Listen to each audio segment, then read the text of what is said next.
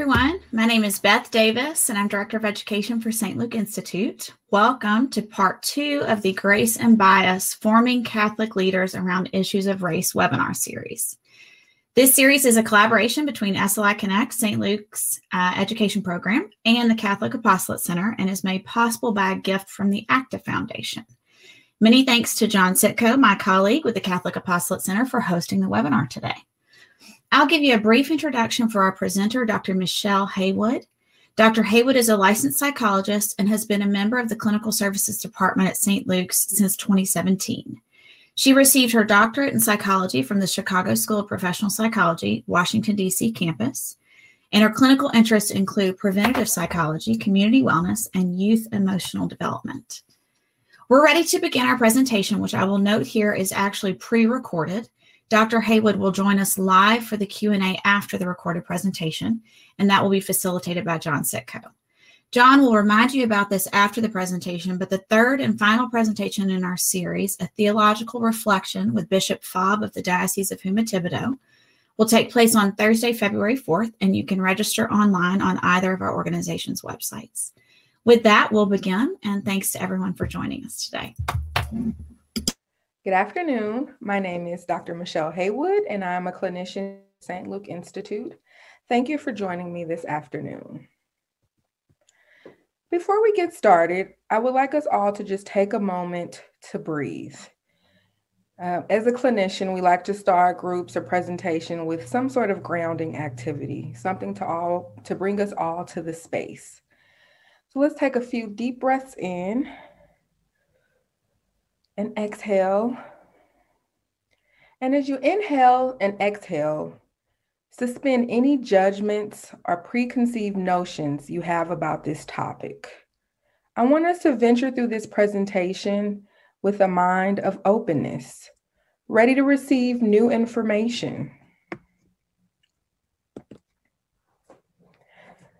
So there are some topics that if you bring them up in certain settings or around certain people, you're sure to invoke a great deal of emotion. Some of these topics cause rifts in families or with friendships. Some of these topics you're encouraged not to explore in certain settings. For example, politics is one of those topics that you're told, maybe you shouldn't discuss that at work. Or religion. People have different religious views and beliefs. Money and salaries are also a sensitive topic. One of those things that you don't want to talk about for fear of upsetting or offending someone. Another sensitive topic, one that we'll be exploring today, is race and racism. Sex and sexual orientation, a topic that can raise some discomfort. Giving critique and feedback. Many times when we are put in a position to discuss these topics, we avoid it. After all, who wants to talk about ugly and uncomfortable topics? Let's talk about our current social climate.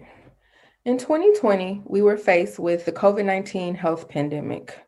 This pandemic changed the landscape for many of us. We encountered issues such as minorities and many of members from the Black and Brown community being disproportionately impacted by the COVID-19 pandemic. We saw changes in the way we encountered one another. We were also able to see a different side of the world for some when we were exposed to images of race and racism in social media and on the news, police brutality. We've seen political discord and the effects of all of those. So that social climate has impacted us in a lot of positive and negative ways. One of the positive ways is that it forced people to start having those uncomfortable and difficult conversations. So we couldn't walk into work the next day and act like we didn't see some of those things that we saw on the media or on the news or on our phones. We started having conversations about a very difficult and uncomfortable topic. So the topic that we're exploring, race and racism. First, I'd like you to take a moment and just check in with how comfortable you are about talking about race and racism. So if you can just jot down the number, keep it to yourself. This information helps you gauge where you are and what level of discomfort you have around talking about this topic.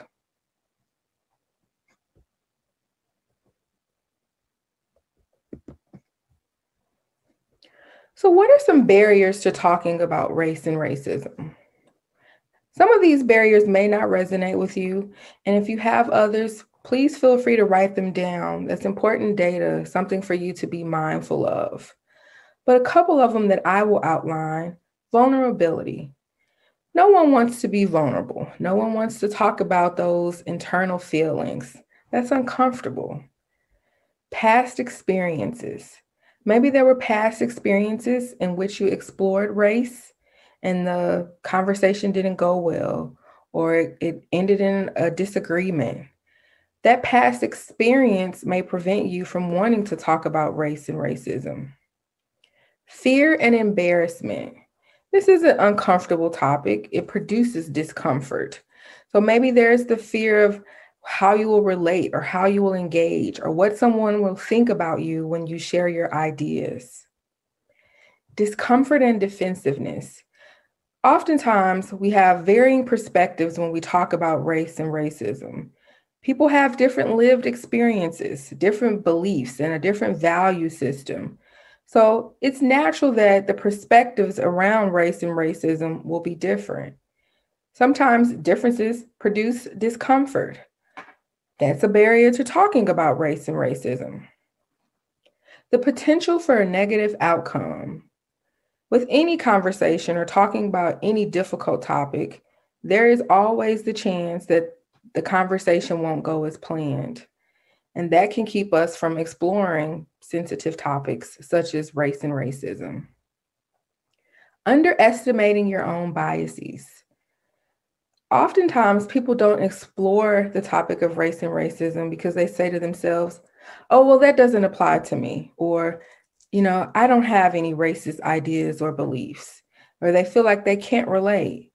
And so that basically prevents them from even thinking about what it would be like to have a conversation with someone about race or racism, or even exploring where do they fall with their discomfort around talking about race and racism.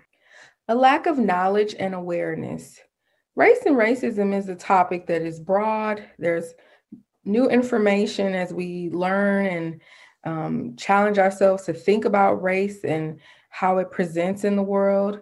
So oftentimes the information about race and racism is moving faster than you can keep up with. That might make it uncomfortable or anxiety provoking to talk about race and racism. So these are just a couple of barriers to discussing race and racism. And as I mentioned, if there are more that you all come up with, please note them, keep track of them. Effects of avoiding critical conversation. So this is just a little quote that really gives a vivid picture of what happens when people avoid those critical conversations. Frustration sets in, communication constricts, tensions rise, trust evaporates, and collaboration is done. So in this slide, I'll elaborate on some of the effects of avoiding critical conversation. So when you don't have these dialogues, you limit the opportunity for learning. There's always something that you can learn from what someone else thinks or what they believe. You may not agree with it, but you learn how they think and how they approach the world. There also can be a breakdown in relationships. With many of the images that we saw on social media and on the news last year in 2020, it was pretty hard to act like those images didn't exist or those experiences weren't part of people's real life daily experiences. So when you behave or engage in a way that doesn't acknowledge that that's part of someone's livelihood, it can cause a certain tension in the relationship. Perpetuate misconceptions or false information. Maybe the information that you're holding about someone else's culture or way of being isn't accurate. And when you share that information, it's harmful. distract you from giving other areas your full attention. So when you need to have a conversation or engage in that conversation, somewhere in the back of your mind, that the idea of doing that is taking up a little bit of space. So you're not able to fully focus on everything else that you should be doing. You also trade short-term discomfort for long-term dysfunction. So what this means is, in order to avoid being uncomfortable for that moment in time, you choose to just not be uncomfortable and potentially operate in a place of dysfunction.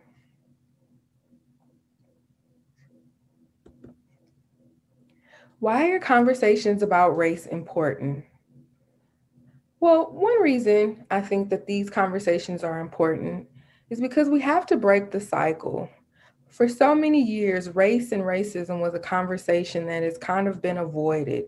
We talk around it and we're afraid to approach it. We're afraid to bring it into the different settings. And that hasn't worked for us. And so I think in order to do something different, you have to change what you're doing. And to break this cycle, we have to start having those conversations, as uncomfortable as they may be. Depending on your role and responsibility, you might be placed in a position to have conversations about race or racism.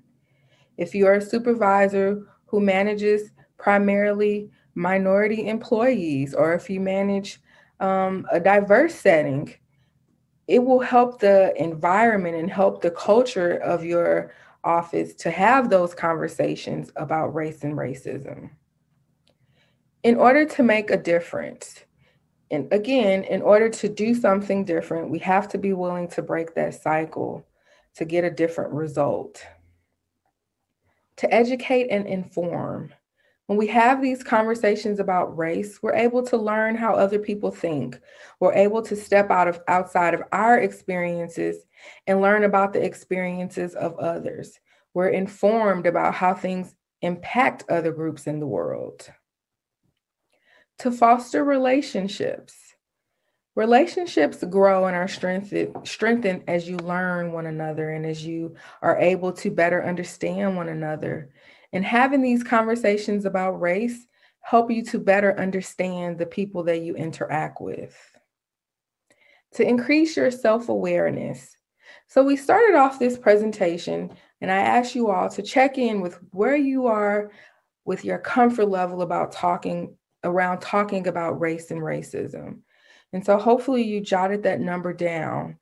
And for some of you, it may have been shocking that, wow, I'm actually uncomfortable. This is probably a question that was never posed. But you now have this awareness of, wow, this is a conversation that I often avoid or don't want to talk about, or it does produce a great deal of discomfort. To create a space of openness. In order to have that space of openness, again, depending on your role and responsibility, you may have to set the stage for employees to come and talk to you about their experiences with race or racism. Creating that space of openness also welcomes the exchange of ideas around race and racism. In my role as a clinician, I am often called to create a space of openness by bringing race and racism into the room. Many times I sit across from clients who don't look like me, and I create the space of openness by acknowledging that we are different. And I empower the client to share what their experience is working with a clinician that is of a different race. This creates that open space. It validates our differences. It also sets the tone for them to be able to share openly their feelings about working with a clinician that is of a different race than them. Why is it so difficult to talk about race and racism? Well, no one wants to be labeled as a racist or being racist or treating someone in a manner that doesn't paint them in a good light. So in order to avoid that, they also avoid talking about race and racism.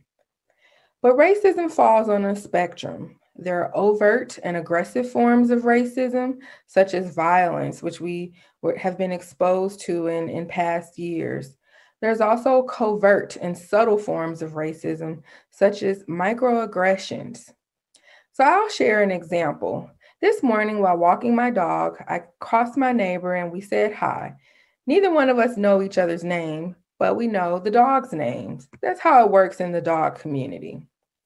I walked down the block where I was approached by two gentlemen who asked me for directions to 7-Eleven. They were very respectful. They kept referring to me as ma'am and yes, ma'am, and saying thank you. And then I continued my walk. My neighbor ran up to me and approached me and said, I waited because I wanted to make sure that you were okay. And so I asked him, well, what gave you the impression that I wasn't okay? It was broad daylight. I didn't look to be in distress. He said, well, those two boys were down there waiting. And I said, oh, well, they weren't waiting. They were lost. They were asking for directions. So as an African-American woman, I have to ask myself, would this experience have been the same if there were two white young boys waiting on the corner? Would my neighbor have felt compelled to wait in order to make sure that I was okay? So these are the experiences that I encounter as an African-American woman.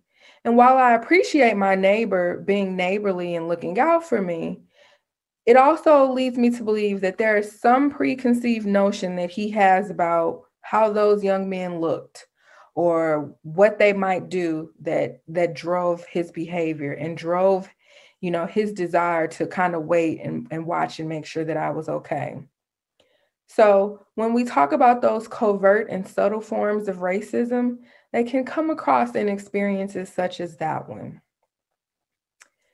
Oftentimes, people don't talk about race and racism because they don't want to be viewed as holding racist beliefs or exhibiting racist behaviors or perpetuating racist stereotypes. We all have been raised differently. We have different experiences, different beliefs. We've been taught different things. And so that is going to come across in different ways. And that's okay. One way that we can move past that, though, or to take in new information, is to talk about what our beliefs are and where there might be space to be flexible and to take in new ideas. So I'll go through a few other reasons about why it's difficult to talk about race and racism. And so one of these I'll highlight on the next slide, but I want to talk first about racial innocence. So this is a form of denial, and I hinted towards this a little bit earlier, where you kind of remove yourself from the group and say, well, no, I'm not racist. I don't fit in that group. And so since you don't fit in that group, then you don't explore race and racism or how it impacts other people. Racial privilege. So the privilege that comes with being of a certain ethnicity. And I'll elaborate on racial privilege in the next slide. Racial discomfort. So there is a discomfort that occurs when talking about race and racism. Just like with some of those other sensitive topics we started off with, they can produce discomfort. But when you don't have the stamina, which we refer to as racial stamina, to push through that discomfort, then you prevent yourself from being able to learn and explore and see others' perspectives about race and racism. Racial hierarchies. There is a hierarchy in how people view certain races. I lived in Korea for some time, and as an African American, I stood out. There was no way around it. I stood out. But one of the things that I learned in Korea is how they viewed African Americans. They viewed us as being at the bottom of the totem pole, and they really, really looked up to white American culture. So in the hierarchy, they place white Americans at the top and African Americans at the bottom. So this idea of a racial hierarchy, while we may not understand it or agree with it, it has to be part of the conversation when we talk about race and racism. Racial attitudes, assumptions, and beliefs. As I mentioned, we all hold different beliefs, we hold different attitudes, we hold different assumptions. And some of those may not be a part of the popular arena, But we have to talk about them. We can't be afraid to get them out there. We can't be afraid to share them and explore them. We also can't be afraid to have those beliefs and ideas challenged. Racial privilege. White privilege. So the phrase white privilege often puts people on the defense. So if you're starting to check out, I want you to come back in. White privilege is not a bad thing. What I've learned when I talk to people about race and racism is that oftentimes people believe that white privilege means that they asked for this. And while you didn't ask for it, it's something that has been given. So oftentimes we're taught how other people are disadvantaged by race and racism. For example, Hispanic Americans or Asian Americans, we're taught how they may be disadvantaged. So if someone is being disadvantaged, there's someone on the other end who has an advantage. And so that's where we have to explore the idea of white privilege. White privilege does not mean that you don't struggle or that you don't work as hard. It just means that there is a benefit that comes with the color of your skin that people of other skin colors and ethnicities may not have. So I included the example of finding a children's book or a cartoon or toy that represents your ethnicity. When I was younger, my mom said that to find an African-American doll, you might have to drive to a different state. She recalls numerous times where she drove to a different state to make sure that I had a doll that looked like me. When you are of other ethnicities, you may not even be able to find a doll that looks like you in the store. So that's a disadvantage. So I want you to hear the word white privilege and not get defensive or not get upset, but to be able to take it in as a privilege and advantage that you have. But that also means that you're able to use that privilege for good. You're able to use that privilege to make change. You're able to use that privilege to step outside of your experience and try to understand larger experiences that you may not be exposed to. What it takes to talk about race? Well, it takes a safe space. Oftentimes, people don't talk about race out of fear of being criticized or ridiculed. And I believe no matter what your beliefs or ideas are about race, you should be able to communicate them respectfully and safely. It takes courage. It takes courage to share your ideas. It takes courage to share an uncomfortable topic. And I want to empower all of you to create those safe spaces and take a risk and talk about race and racism. It takes vulnerability. We talked about this word earlier. No one wants to be viewed as vulnerable. We don't want to talk about those uncomfortable emotions or feelings. But you can't talk about race and racism without being vulnerable. A desire to learn. In order to talk about race and racism, you have to be willing to take in some new ideas. Have to be willing to learn that there may be other perspectives out there that are different than yours, and that's okay. Honesty and openness. Being honest about how you feel and where you may be misinformed or where you might need more information. Again, that requires vulnerability, but that will also help you learn. Respect for differences. You can't talk about race and racism without being willing to respect that we're all different. We have differences. We have different cultural teachings and practices, and that's okay. Best practices for talking about race and racism. I believe before exploring such a critical and uncomfortable topic, you have to do some personal reflection. We started off the presentation today during personal reflection by thinking about where our discomfort lies. So are we uncomfortable? Are we really uncomfortable? So we started with personal reflection. And I encourage you to continue this journey of personal reflection, thinking about your experiences with racism or how you have responded in situations of racism. That data will help you to be able to talk about race and racism. I mentioned that it takes courage to have a conversation about race and racism. I want to empower you to be brave and take that risk. Be mindful of your audience. Depending on what conversation you're having or who you're having it with, you may need to frame your points differently. You may need to share certain experiences to help connect. So being mindful of your audience is incredibly important. Is it a family friend or is it an employee? Identify your intentions and goals. What is the goal of having the conversation? Is the goal to listen and learn, or is the goal to try to get your point across? If you're trying to get your point across, that may make a difficult conversation. So I encourage you to be clear about what the goal is before having the conversation about race and racism. Communicate to connect. And one way you can do that is by using the transactional model of communication. I will elaborate on that model in the next slide. When we communicate, one of our goals can be to connect. While sometimes the goal is also to share information, we also can share that information in a way that allows us to connect with the other person. Suggest solutions and provide a plan of action. So once you have this conversation, what are the next steps? Are you willing to share solutions with the person that you're speaking with? Are you willing to take solutions? Do you have a plan after you have this conversation? It might be helpful to generate a plan before you have the conversation and invite the other person in the conversation to help generate a plan.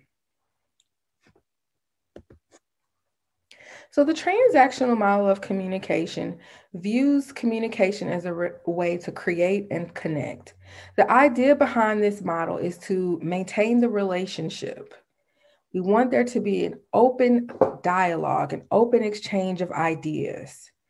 So for example, when nurses share information with a client, they're just not sharing their information harshly or abruptly, but they're sharing that message so they can communicate with the client, so that they can build the relationship, so they can provide ease, so they can make sure that the client feels safe and comfortable and heard.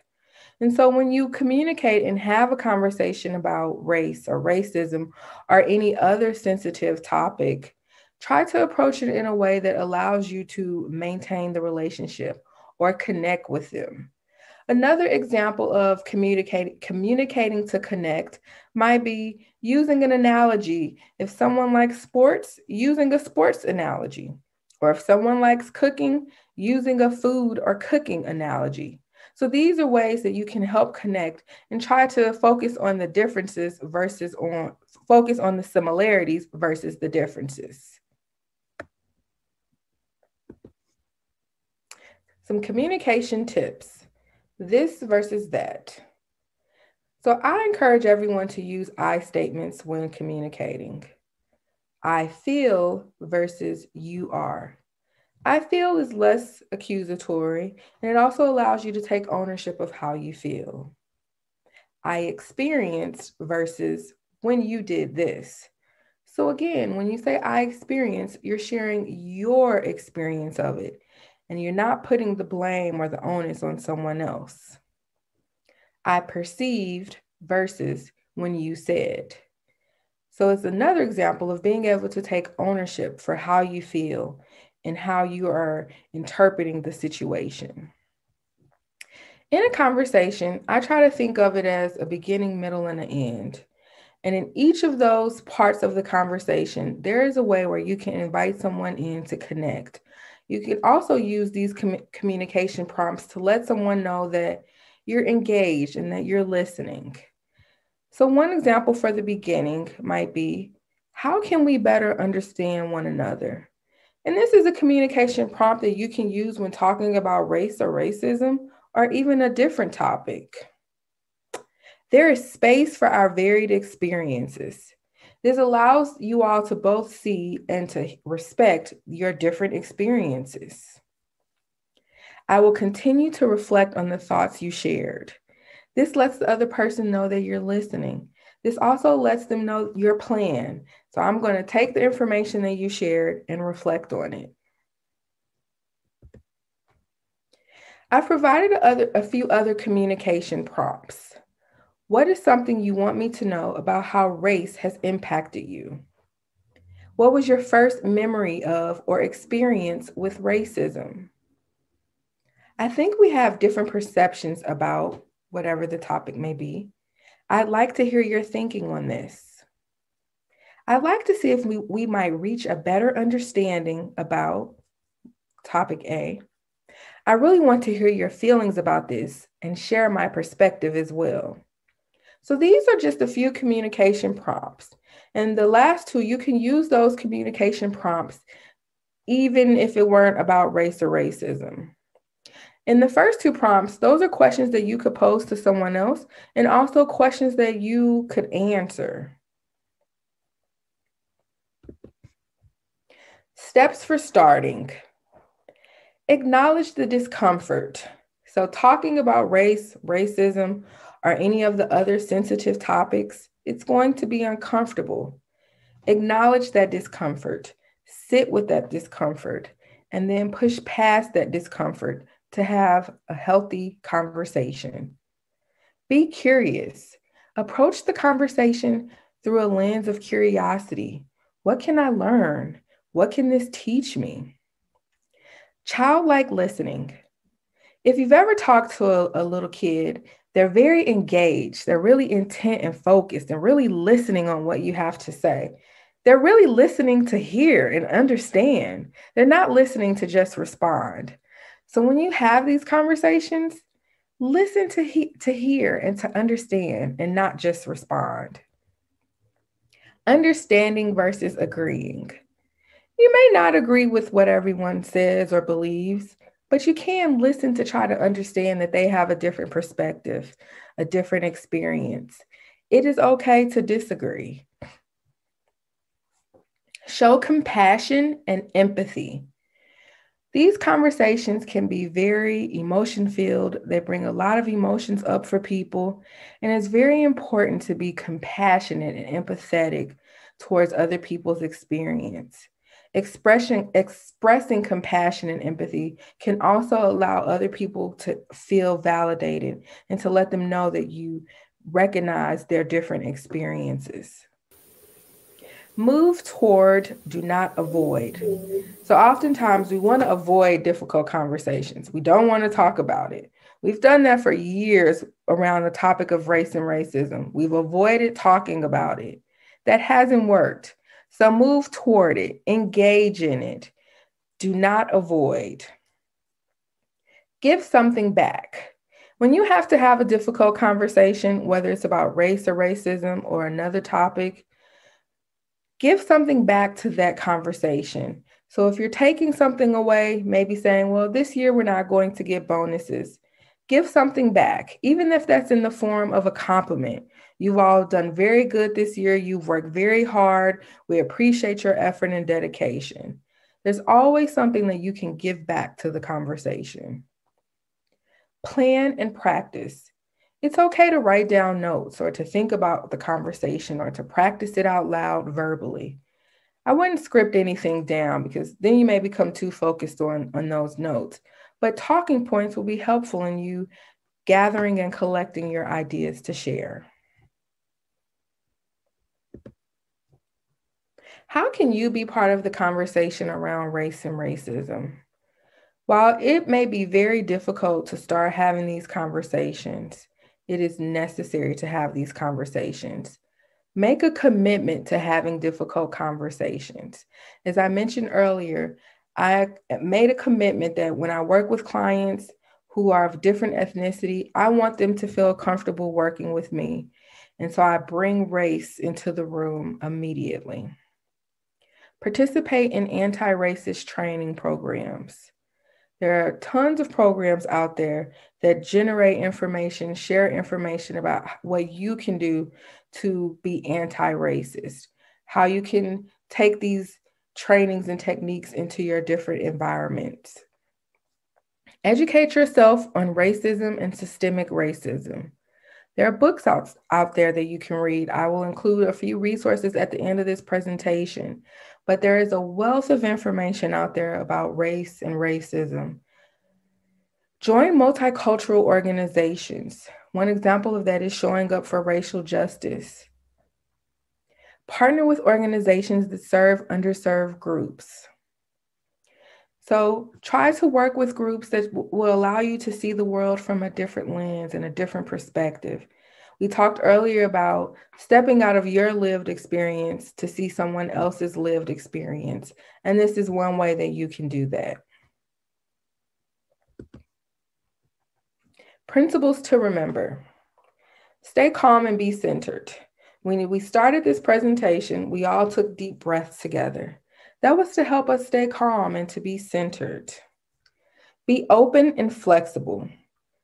As I mentioned, we all have our own perspectives and ideas and beliefs, but we have to be flexible in order to have this conversation about race and racism, or even conversations about those other sensitive topics. Use I statements. I statements allow us to take ownership of how we feel, think, and believe. Frame the discussion in a positive or neutral light. These conversations don't have to be negative. Think about it as an opportunity to learn and grow, which is a positive. Reflect and reapproach. If you have a conversation and you take some insights away from it, reflect on those insights. Reapproach the dialogue. If you have the conversation and it doesn't go well, reflect on what didn't go well and use that data as a means for learning to reapproach the conversation again or reapproach another conversation. Push through the discomfort. It is absolutely uncomfortable talking about difficult topics, sensitive topics, race and racism. It's not comfortable, but you have to push through the discomfort to be able to have those critical conversations. And I want you to remember that you can do this. These are a few resources, some books and websites that you can use to begin starting the exploration process around race and racism. Thank you for joining me today. I hope you all found this information helpful. Hello, everybody. My name is John Sitko. I am the Assistant Director of Programs for the Catholic Apostolate Center, and I am here joined with our presenter, Dr. Michelle Haywood, to give us some live Q&A. A couple of important ground rule pieces. If you have any questions for Dr. Haywood, please put that in the questions tab, and I will hopefully be able to field some of those questions for you. Another thing of note, and I will mention this also at the end, but this is the second in a series of 3 webinars, and the third webinar will be on February 4th at 1 p.m. with Bishop Fobb of the Diocese of Huma Thibodeau, who will give a theological reflection on racism. So, Dr. Haywood, thank you for joining us. I don't know. Can you hear me? Yep, I can hear you. Okay.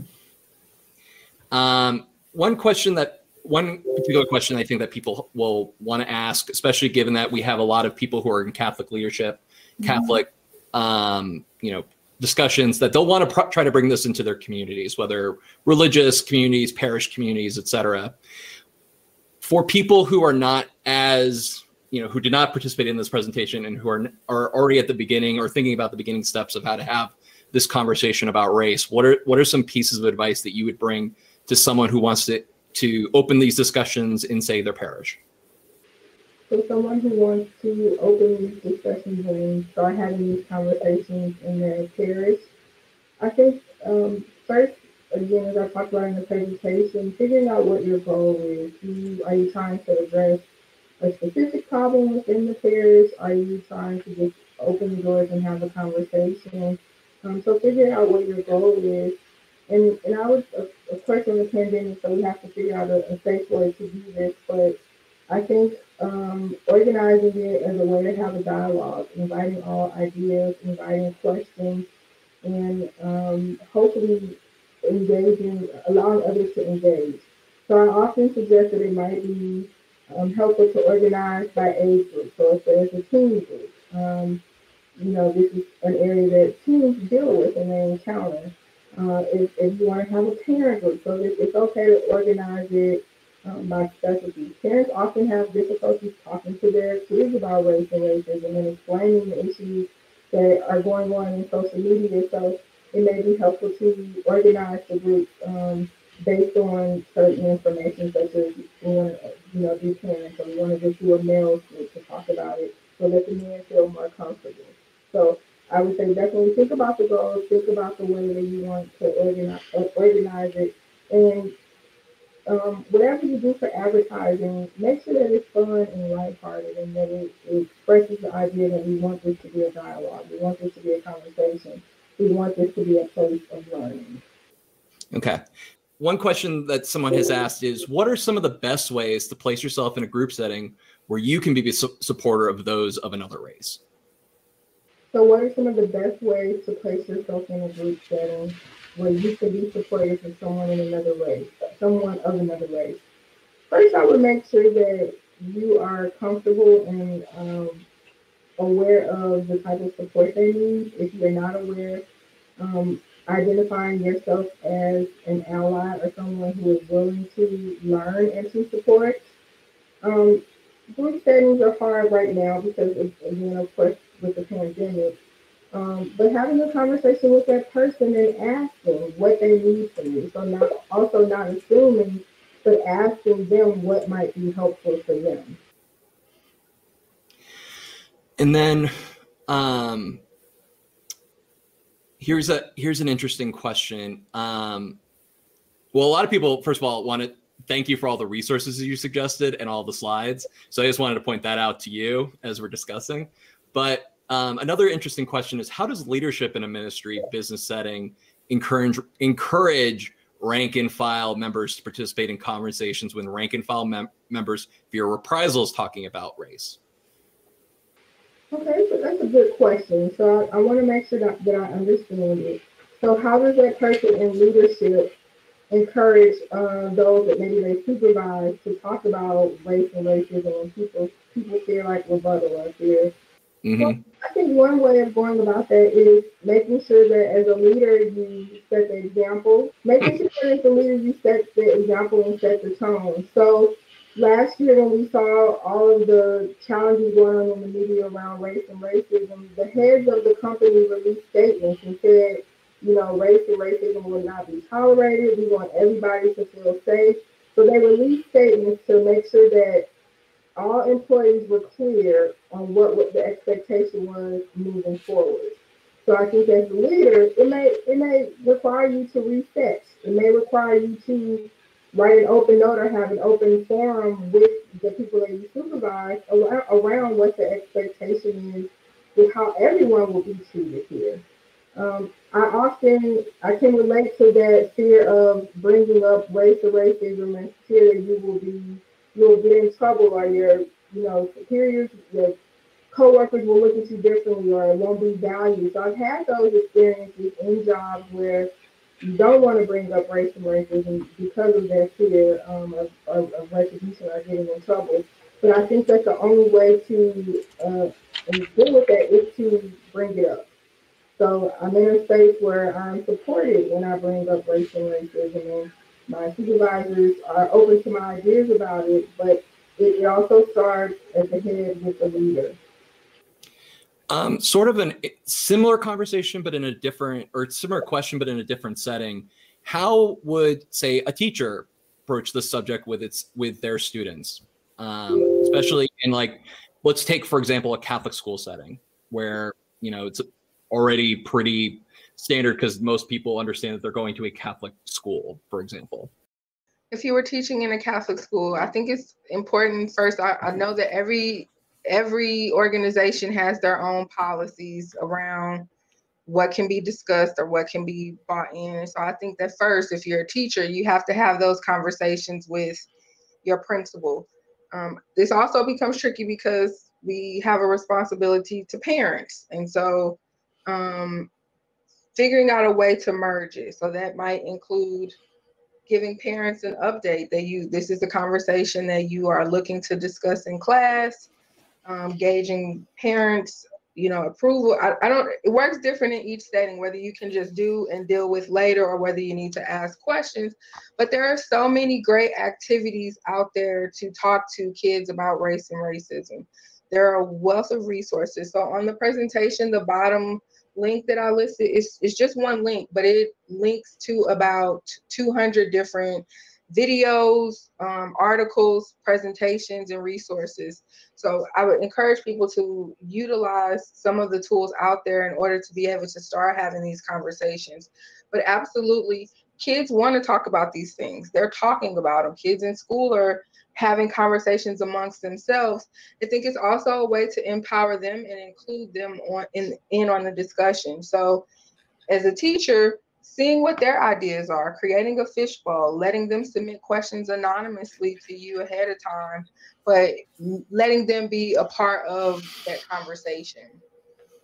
Another sort of related question is essentially, I mean, I'll paraphrase this question, but how do we get people comfortable in talking about these, more subtle forms of racism, not because they themselves are worried about the conversations, but they don't want to necessarily, they have good intentions, but they don't necessarily want to, say something wrong or approach something in hospitably, or not taking the proper care and understanding of talking about some of these very complicated and very, historical issues that are now being addressed in a little bit more of a concrete way. So how do we get people comfortable with talking about it? Well, it has to be someone, first of all, who is willing to talk about it. So, I encourage everyone, when you are engaging in these conversations, ask people to listen to understand and not listen to respond. Listen to hear, listen to try to relate. But the only way that we can get comfortable with having these conversations is by having them. It's uncomfortable, and that's just the reality. And as I mentioned in the presentation, we have to push through the discomfort. Race and racism is a very complicated topic. It's not neat. You may make mistakes, and all of that is okay. Be willing to be corrected. Be willing to be redirected. Be willing to take in others' perspectives and look at things through a different lens. But the only way to get comfortable with it is to acknowledge, like, I may not do this right the first time. I may pose a question that might be offensive, but please understand my desire is to learn, or, my desire is to better understand your perspective. So just owning and acknowledging that it's a messy process, and that's part of the process. No, I think that's a great sort of answer and takeaway for this conversation, is being willing to listen and being willing to, be open to making mistakes, but more importantly, being willing to listen to those criticisms or points of clarification or points of perspective, which I think sometimes we just forget because, especially us in the church, we tend to want to have the, correct answer for almost everything. And being willing to make mistakes is a much trickier problem. It is. And I mentioned a little bit in the presentation that, about the spectrum of racism and how there's this fear that you'll be viewed as bad if you hold a racist idea or a racist thought. And it's not that simple. So I don't like the notion of good or bad, but I change it to like unaware. So the world is changing, and as the world is changing, the values have changed, and the acceptance has changed, and appreciation has changed, and that is all a part of the process. You can choose to be a part of that change by having these conversations. Sort of a take on like the first question I asked, but what are some recommendations you would have for handling these conversations at the parish level, or if there are any particular resources that might be helpful that you can think of? So having these conversations at the parish level, are we talking about with the different parishioners or with the people who work with the parishioners? I think we would probably look at the like the wider parish community, those who attend Mass, those who, come for various services or, resources or whatever, but not necessarily just the leadership. Okay. So I think that is a place where you can tie in what we're taught in church, which is love, and we're taught acceptance, and social justice issues directly relate to many of the teachings in the Bible. So I think it's a great way to open that door.